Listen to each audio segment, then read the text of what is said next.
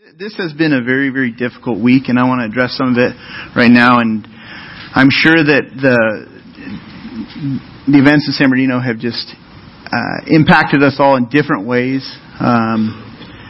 We have a variety of people who are, closely, whether they work really close there or they were down in that area. We had one of our members that was there at the Inland Regional Center that morning before the shooting began. He was there doing a stop as one of his routes along for his business and interacted with people frequently there. The man that served him coffee every week was one of the victims, and so that Danny Mello knows the one of the men that was killed there, and then that rattles you. Anna Chapman's mom, Anna and her husband DJ helped plant our church, and they moved with us here to get this thing started. And Anna's mom, Cynthia, and her husband Frank, they attend church in the woods, which is in Lake Arrowhead. And the man who had 6 children that died, one of the victims, I think Mike Wetzel, he was a member of that church, and that's where Anna's mom and her husband Frank attends. And he had just this past Sunday led like an Advent service for their church, and so left behind 6 little ones and a wife and church family. And so several people from our church are connected to Loma Linda and work at Loma Linda, work in law enforcement, work at local hospitals, work in social services. And we live in a very tight-knit area, and so there's connections all over the place to this tragedy. And so lives were changed this week, and people have experienced a trauma like never before, and their lives are not going to be the same. People that lost coworkers, the people that were in the building, this is going to be frightening for people for some time. And so when you look at all of this, all sorts of emotions come up. I don't know how you process things like this. I remember how similar this feels to the September 11th attacks for me, in the sense of I was constantly just like checking the news, what's new and what does that mean and all of that. And when I do that, I can very quickly move into worry and fear and anxiety and just as those emotions kind of circle through our minds. And so one of the things that's been helpful for me as I process seasons of worry, whether it's from a tragedy or just personal challenges, is I pray and I stay focused on the work that's at hand. And so where that comes from is in the Scripture. Philippians 4 verse 6, it talks about don't be anxious, but in everything through prayer, give thanks, make requests of God. He's the one that can settle our hearts and give us peace. And so we're to pray. When we have worry, we're to pray. That's the first place to run, is go to that place and just talk to God. God, here's how I'm feeling. Here's what's on my mind. Whether you're praying for the victims and their families, whether you're praying for your friends or your children who are sorting this out, or you personally, go to God first. Pray. Okay? Philippians 4:6. Do not be anxious in everything, but in everything to pray. Give thanks to God. Bring your requests and petitions to Him. That's the first place we go. Then in Matthew 6 talks about the worries of the world and the worries that can consume our hearts. And we're told not to worry there as well, Matthew 6. And Jesus, in His Sermon on the Mount, one of the things He says that it's Matthew 6:34. I'm going to flip there right now. This has been also very helpful and very practical. Beyond praying, this verse, Matthew 6:34. Therefore, do not worry about tomorrow, for tomorrow will worry about itself. Each day has enough trouble of its own. Every single day, I have stuff that's on my plate. Each day, I've got enough trouble. Sometimes we call trouble work, period. There's hard work to be done. Every day has enough trouble of its own. The barrier between today and tomorrow's trouble, we're told, is today's work. It's the stuff that's right on our plate right now. We all have responsibilities. Some of you have children. Some of you have, jobs. There's just things that need your attention. And so the way you battle worry, we're told, is first we pray and then we go to the work bucket. We put our hands back to work with whatever God has assigned to us. whether that's parenting, whether that's at the job, but you stay focused on the things that are before you. And you recognize there is trouble. We live in a world full of trouble. God, He has not allowed us to escape living in this sin-infected world. He's not removed us from it. When He designed everything, when He made everything, there was no sin. And so before sin, it was all perfect. There was peace. There was, things were right. There was no sin. And at the end of time, His final plan, again, no sin, no death, no tears. But we're in the middle. Since Adam and Eve, since the fall of man, we're in the middle. And as we're in the middle, it puts us in a really, really challenging place. These events, sometimes they cause in me a longing for heaven. My God, I just long to be with you. I thank you that I have my hope in you, and that heaven is my home. At the same time, He's left us here. He hasn't said, He hasn't wrapped up time in history. Why are we here? Well, He wants us to be a light to the world, to those who are far from God. He wants us to bring hope. And so we have a role to play in that. We have a role to play in this season right now of what's going on in our world, in our community. And so I just want to encourage you to bring your emotions to God and allow Him to settle your heart through praying, and then staying focused on the things that are on your plate. And as you are prompted by God to pray for people, pray. As you're prompted by God to give or to help, then respond to what God leads you to do. I want to pray before we move into this morning's message. Let's pray together. When we pray, understand this. When we pray, we have direct access to the Almighty God who hears our prayers and who has the ability to really work through them. And so let's go before Him and pray. Father, we just lift up to You the many, many people who are hurting right now. We pray for all of the victims' families, Lord.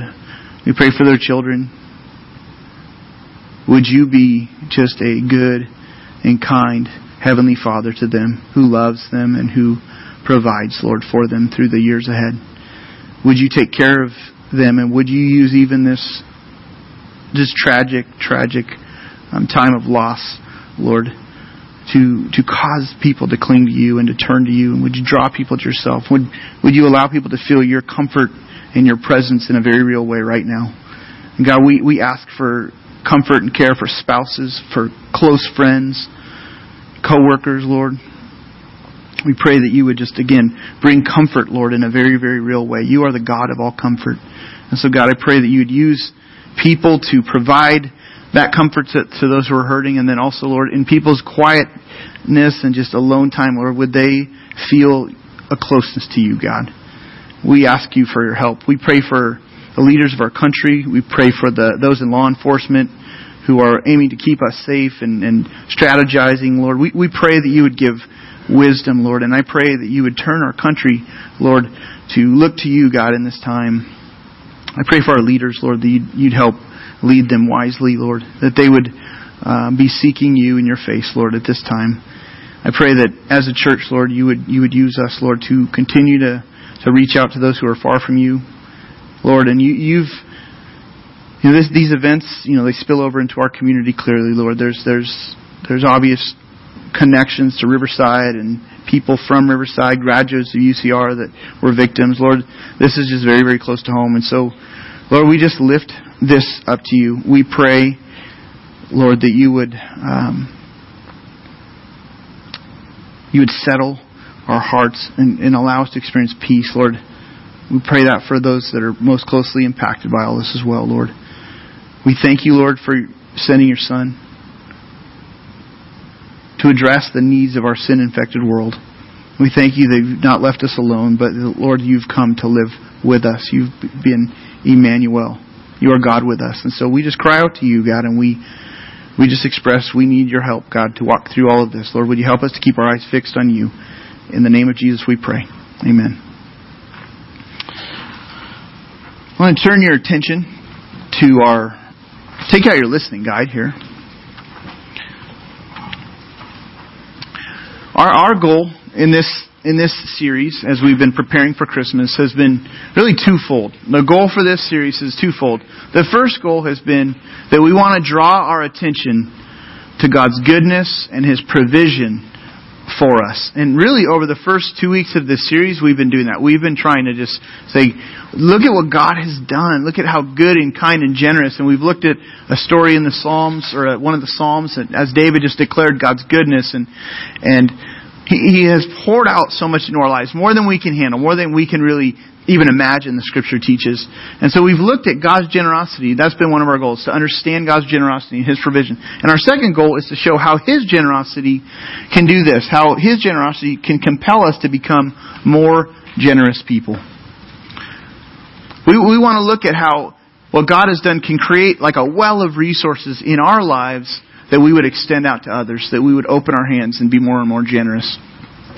And so today I want to do this. I want to just walk through this morning. The problem when it comes to generosity, and really this statement here, is that if we're honest with ourselves, generosity is something that is very, very difficult for us. And there are so many reasons why generosity is difficult for us.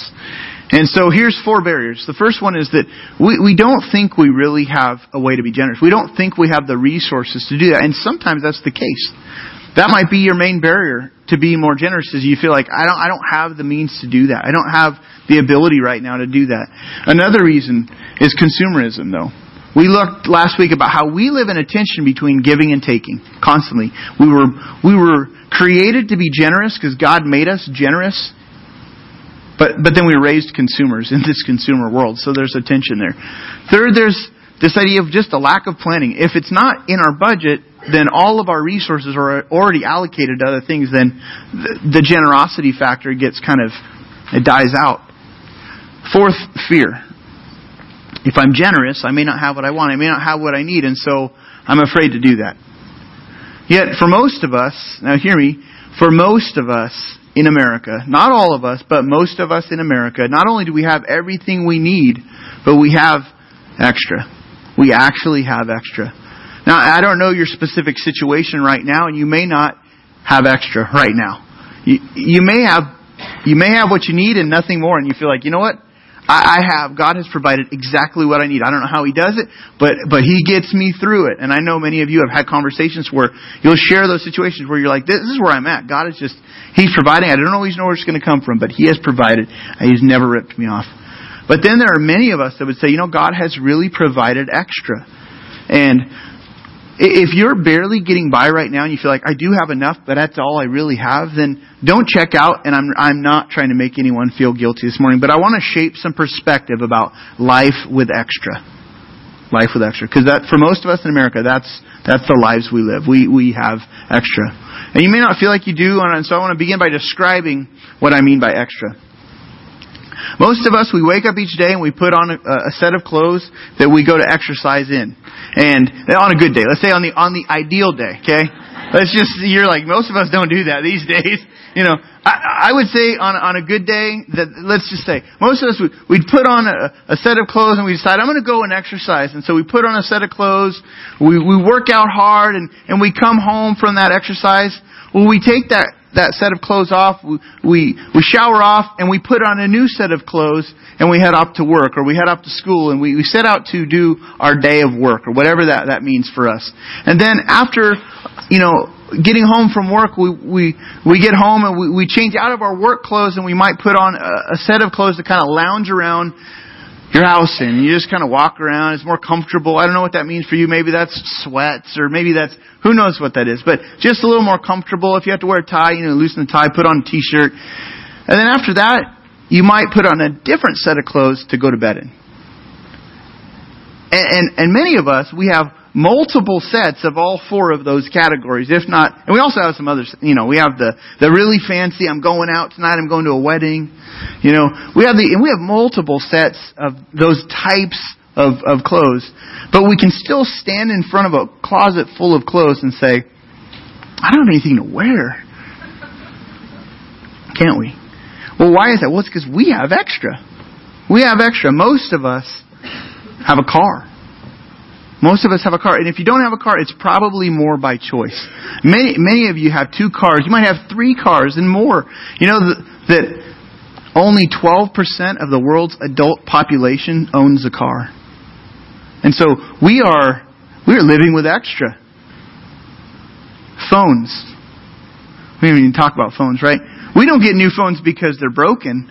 We get new phones because there's the new model that's been released, and we don't have the new anymore.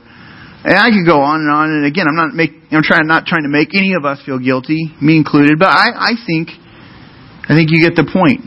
We may not feel like we have extra, but compared to the rest of the world, we really do. The rest of the world, they look at us and they look at all that we have, and they say, "You've got to be kidding me! I would give anything just to have a fraction of your extra."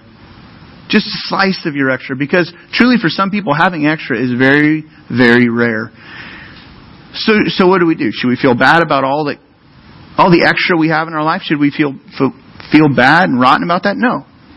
Remember, God is the owner. God is the owner. So we have extra in our lives in large part because God has actually given us extra. Now, the main question that we need to ask is on your outline. Why do we have extra in our lives? Why do we have as much as we do? God actually has a purpose for the extras, and I want to look at that. And let's look at the guidance in the Bible for Christ followers. If you're not yet a Christ follower, if you're not yet chosen to follow Christ, then maybe this will help you continue to sort out and build an understanding of God's view on money and what it would mean to really surrender your life to following Him. What would that look like? How would that impact your resources to look at things His way? Now, what's the extra for? What's it not for first, and then what is it for? First off, what's it not for? And let me be honest, this first point may come across very harsh, so hang in there with me. But here's what the extra is not for. The extra is not for self-indulgence. It's not for self-indulgence. Listen to this warning to a group of rich people in the first century. Now, James, the book of James is a very practical, frank book. If you're looking for some practical advice for your life, go to the book of James. It's like modern day wisdom, but it's not sugar-coated. It's very pointed. And so James calls it as he sees it at points. And so he's talking to a group of wealthy landowners who basically are oppressing those who work for them and not taking care of the people that serve them. And so this is a warning to rich, oppressive people. Okay. But pay attention to this, because I think this can apply to any of us who have extra. James 5:5 says this. It says, "You've lived on earth in luxury and self-indulgence. You have fattened yourself in the day of slaughter." Now, when you have extra, you have it, when your extra is just for you to consume, if it's just seen as something to indulge, what James is saying, and what we can apply is, you're treating money the way that animals treat food. Now, this is where it gets kind of harsh and uncomfortable for us. How do animals eat? They eat all they can.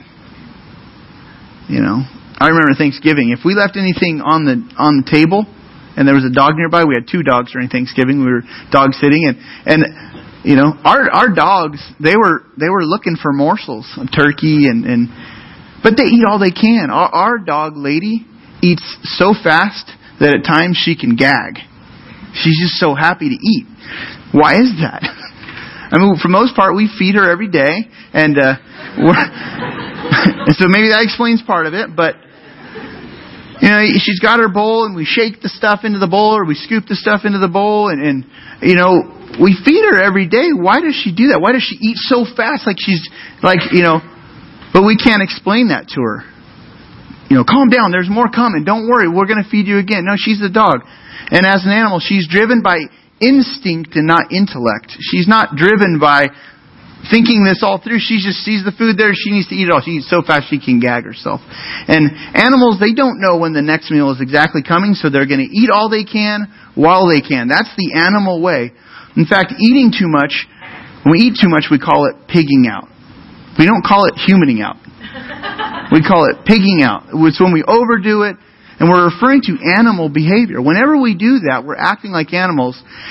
They can't think beyond the food that's right in front of them. And this animal approach to food, it really fits perfectly into the goal of a rancher who's trying to grow his livestock.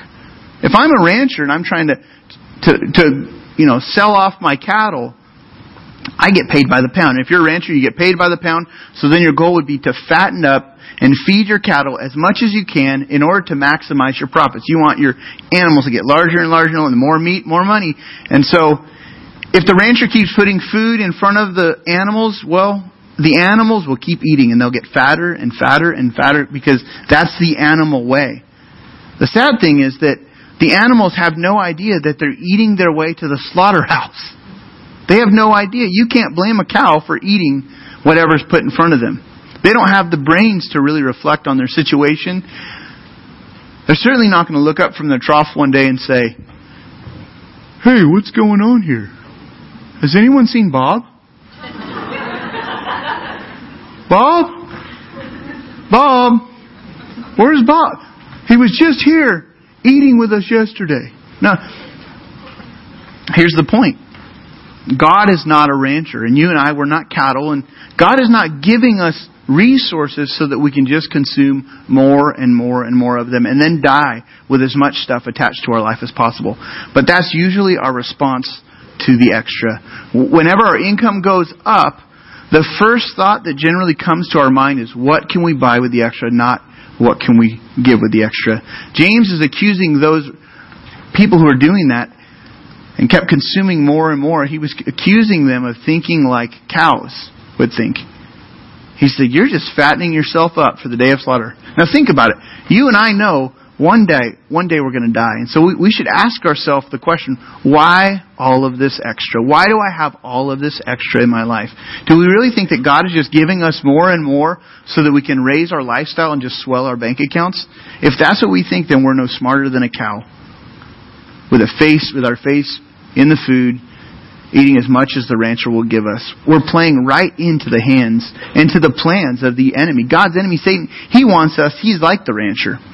He wants us to get fatter and fatter with resources and consume more and more. Satan is the one who brought death to the human experience.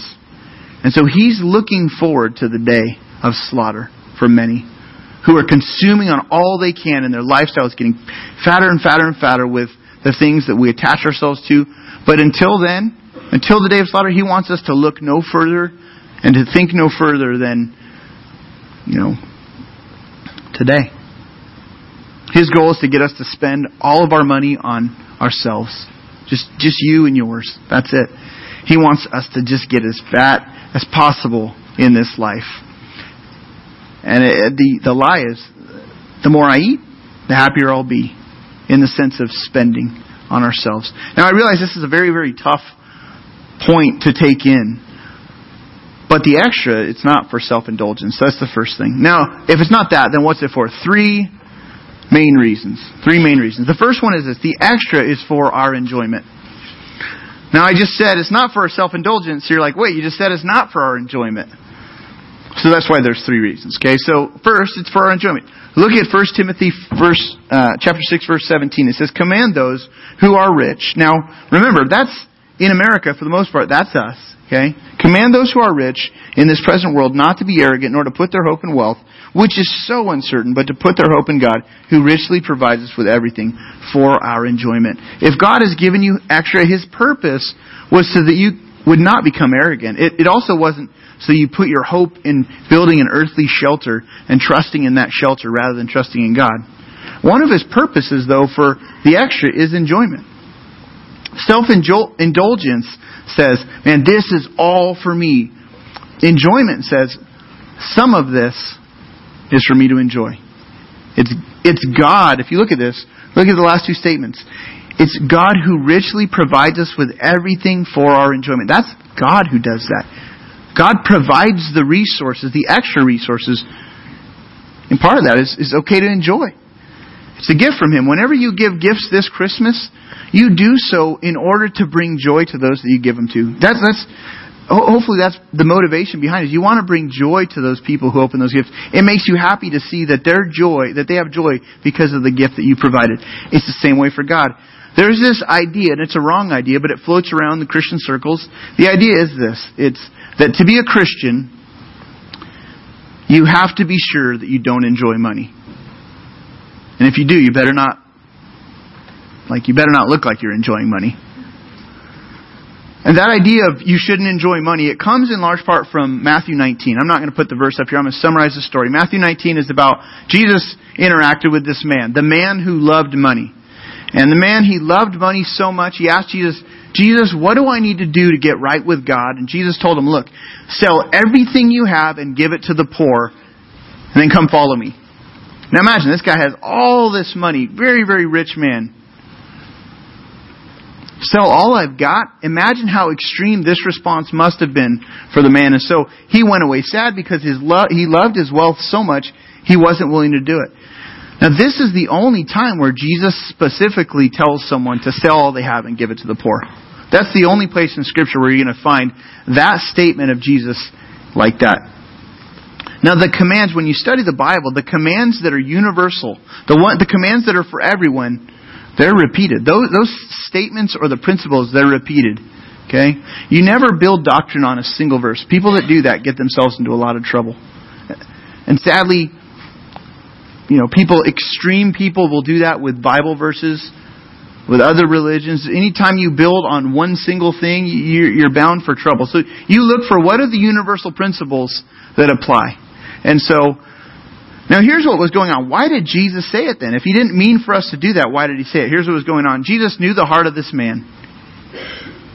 He knew that this man needed to sell all that he had in order to break the grip of greed and the power of money that was over him, because it had a hold of this man. And so, it's not wrong for you to enjoy watching your 50-inch TV.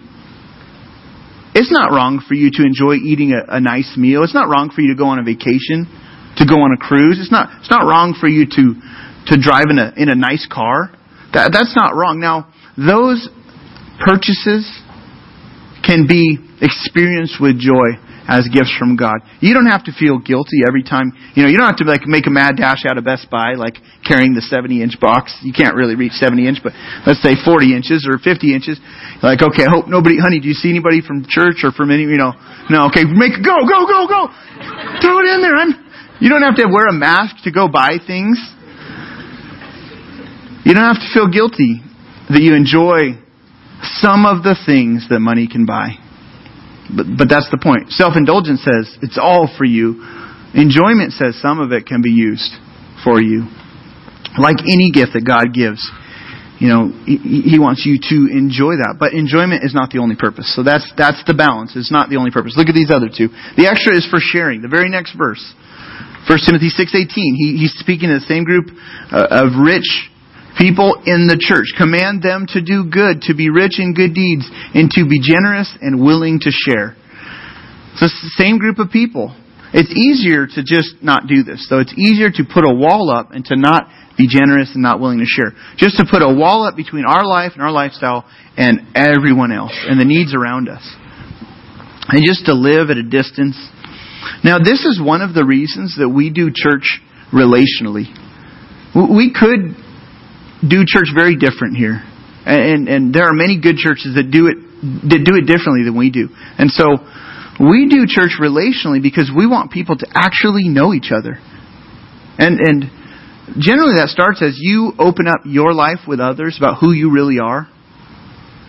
As you live an honest and open life, one of our core values here is to live honest and open lives before, others. We want to do that. We want to let people know who we really are. And as we do that, we begin to learn about each other. We begin to learn about specific ways we can help, specific ways we can serve, specific ways we can give, specific ways we can share. And as we do that, we can be like a channel of extra resources that God has poured into our lives to meet real needs that come up in the life of the body. And even in the world around us as we live open and honest lives. Now, many of us here have been given enough to really do that, to share. And now, when we're talking about this point of sharing, there's Bible verses that actually set some boundaries on who you give to. This is not a command to just give to everyone who asks. There's actually verses in the Bible that specifically say, don't give and support patterns of laziness, where there's a refusal to work, where there's patterns of laziness and irresponsibility with money. You're not to continue to feed the habit.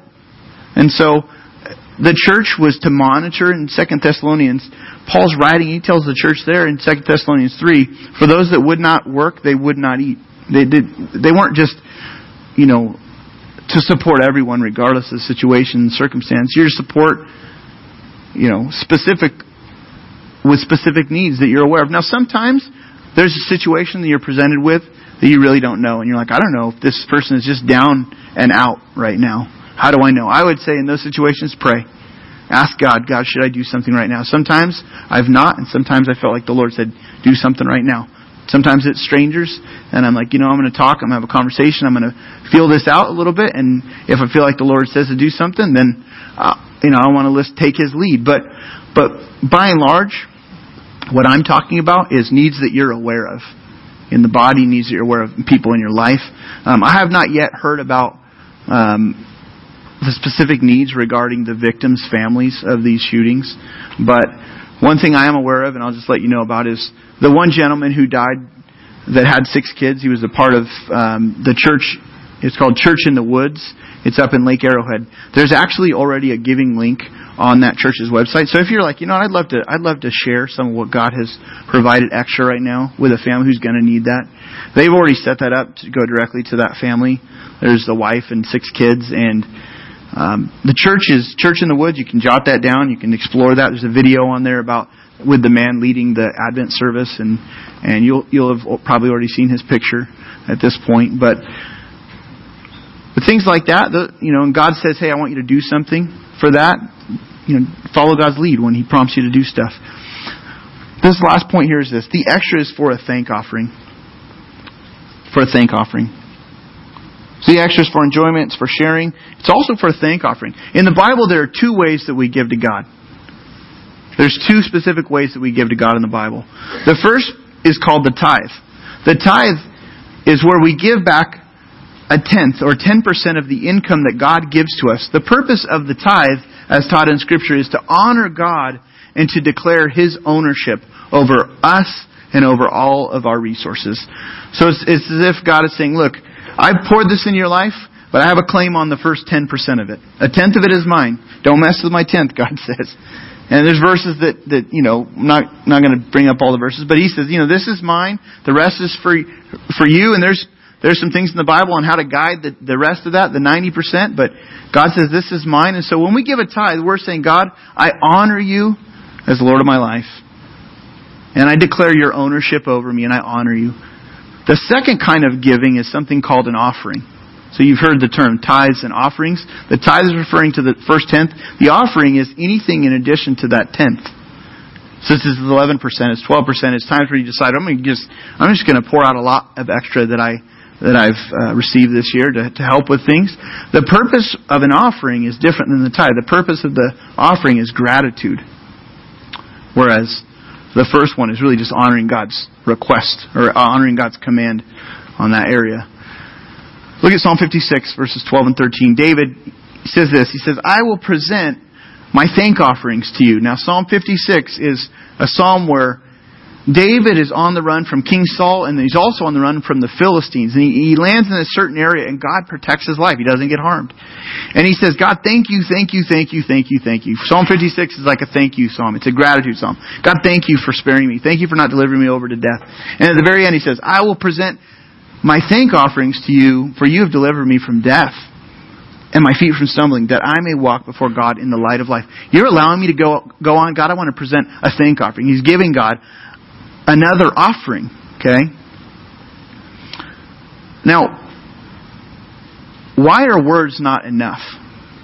He'd said in Psalm 56, the first part of Psalm 56, thank you by word. But then he said, I'm going to do something with a thank offering. He's going to give something. Why are words not enough? Well, why are you giving gifts this Christmas? I mean, it's the thought that counts, right?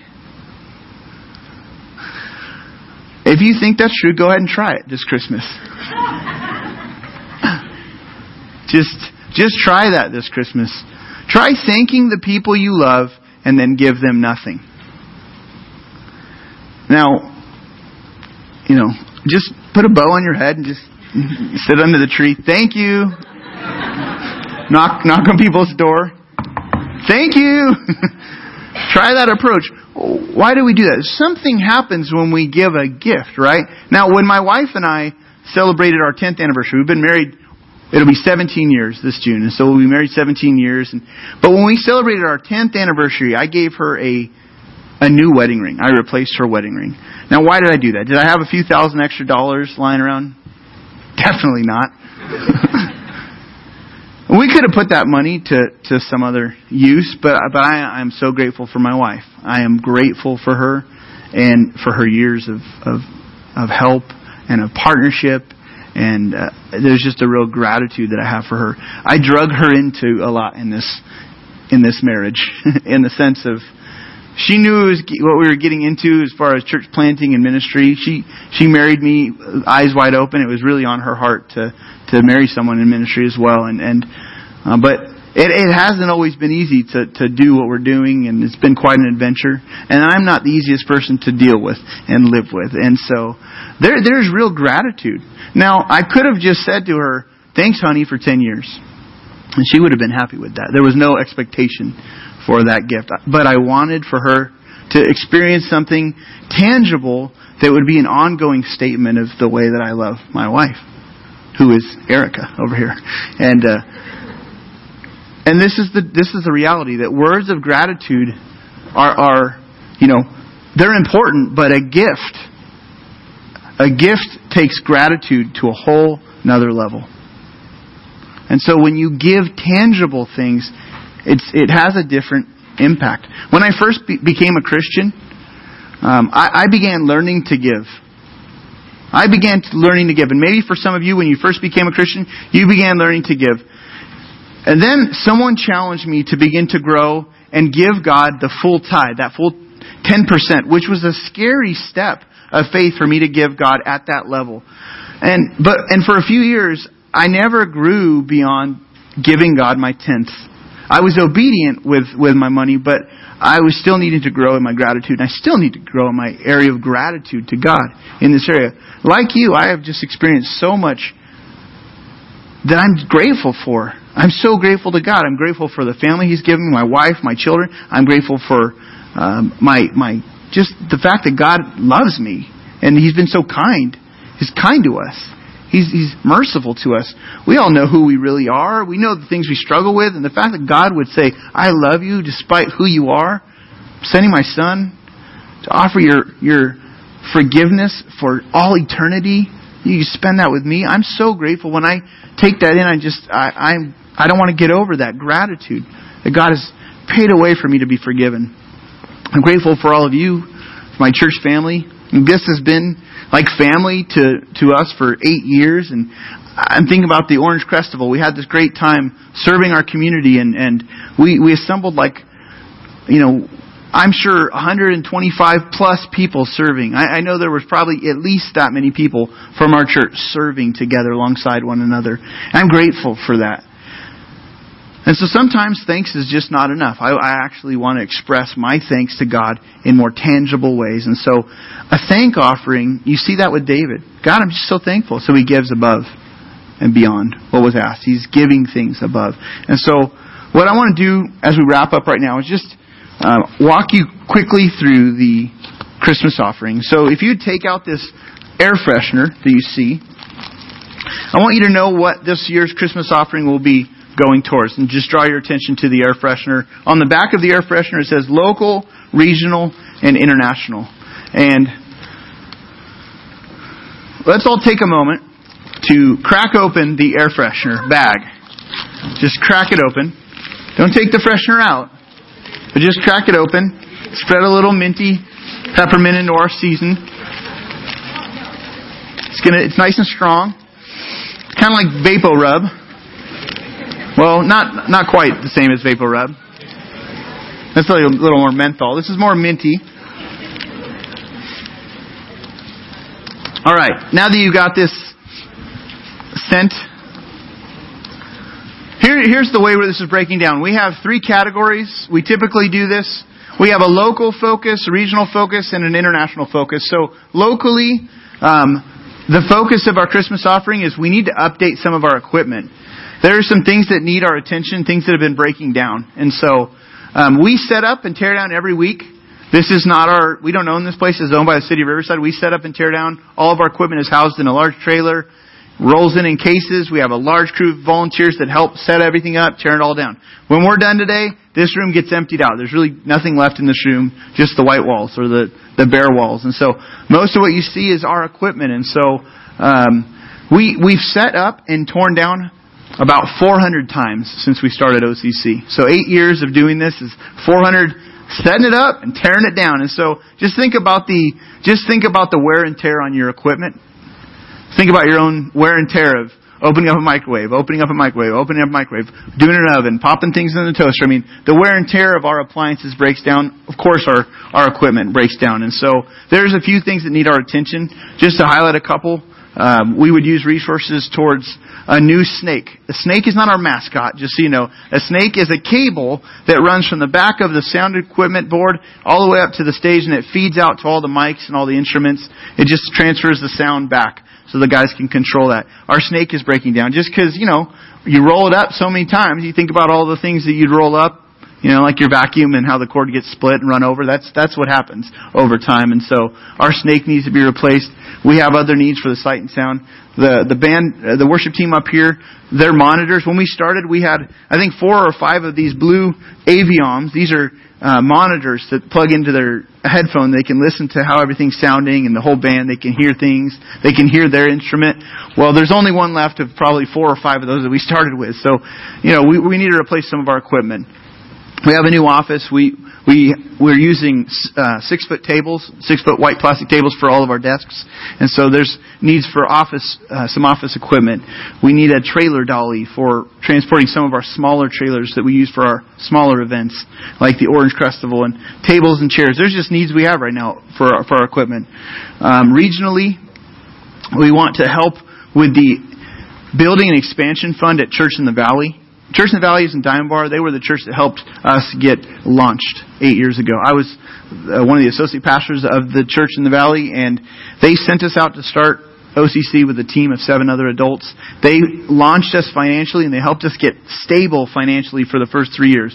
When we hit really tough points, they would help us financially stay afloat through those early years. Now, their church has been portable for 28 years.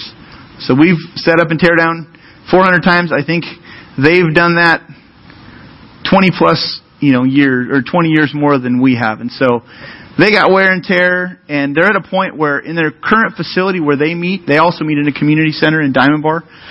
They've outgrown their facility. And so when guests come to a church, if they see that you're full or it appears to be full, if the kids' spaces especially are full, then it kind of sends a message of, they're all full. We better go somewhere else where there's room. And so they really do have a need to move into some more permanent space. They're not planning to build a building and spend millions of dollars and going into debt. But what they want to do is they want to get into something more of a permanent lease situation, like a warehouse or something they could just build out and be in a long-term lease. It's going to cost quite a bit to build something out. So they're raising, I think, like $180,000 over the next year to do that. And so I just thought, let's join with them in helping contribute to their building and expansion fund. And then finally, we have an international focus to our Christmas offering, which is to support 2 things. One is the missionary that we worked with in Guatemala is in need of a van. And so there's a picture of myself and John McWhorter and 2 other guys from Texas, and in the middle, some men from Guatemala that we were meeting with. I never felt so tall in my life.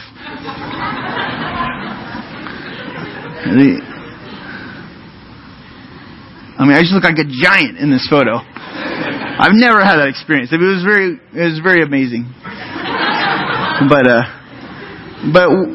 But this group of men, these are people that have come to faith there, formerly unreached indigenous group of people that God loves there. And these 2 missionaries on the left are the men that take teams from churches in the States in to reach the unreached in the jungles of Guatemala. And so when we went into the jungle, the man on the far left, he owns a pickup truck. A guy, and I don't know if you can see, he's got a cowboy hat on. His name is Cesar Gonzalez. He's actually going to be out here this next year. I'm really hoping he could come to church one of the days. You would all get a kick out of him.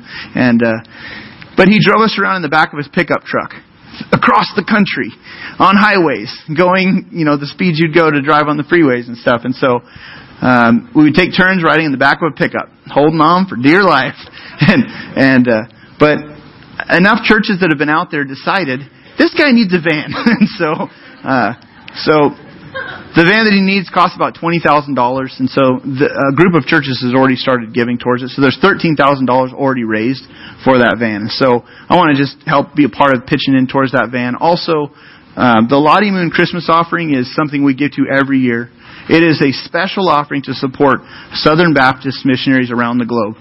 And we contribute to the cooperative program, the fund that missionaries draw their salaries from. We contribute weekly to that as we just take our normal offering. A portion of our offering goes to support the cooperative program. But this Lottie Moon offering is just a one-time extra to help. And the missionaries, there's many missionaries that are having to retire early amongst Southern Baptists because the funds, the resources are just not flowing in towards missions like they used to in previous years. And so this really does go to important work all around. And so contributions for the Christmas offering, this comes really above and beyond your regular giving. We're asking you to pray about what can we do beyond our regular giving. The regular giving that we receive, and whatever you give to Orangecrest Community Church really just goes to our normal operating costs, our normal budgeted costs to do all that we do. And so pray about what can we do beyond that. And for that reason, we've just given you this, and we ask that you take this, put this up in your car somewhere where you'd actually smell this scent and be reminded to do this. To pray for the ministries and the people who will be receiving these things. And then second, to pray, God, what would you have us do? We're going to be receiving the offering all of the month of December and all of the month of January. So really over the next 2 months we're going to be receiving this offering. So just pray about if God would have you participate in that. You can, on your offering envelope, by the way, I want to ask our worship team to join me back up on the stage.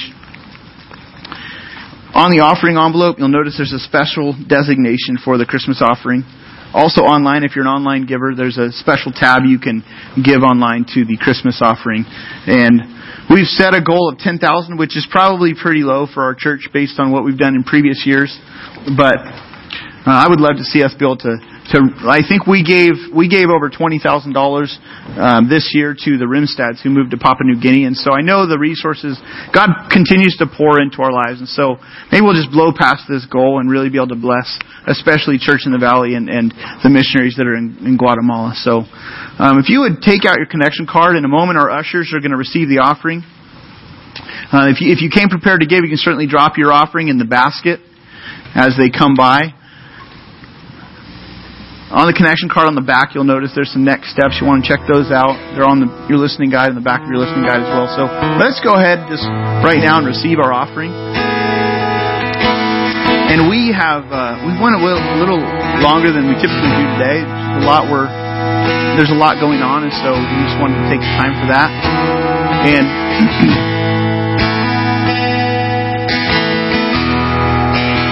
I want to encourage you, if you are in need of someone to talk to, someone to pray with, then come in and stop by our guest information table. Our staff will be back there along with some of our leaders. We'd love to visit with you. If you're a guest, we would love to know that you were here. We've got a free gift and a book that we'd like to hand to you. And so let's stand.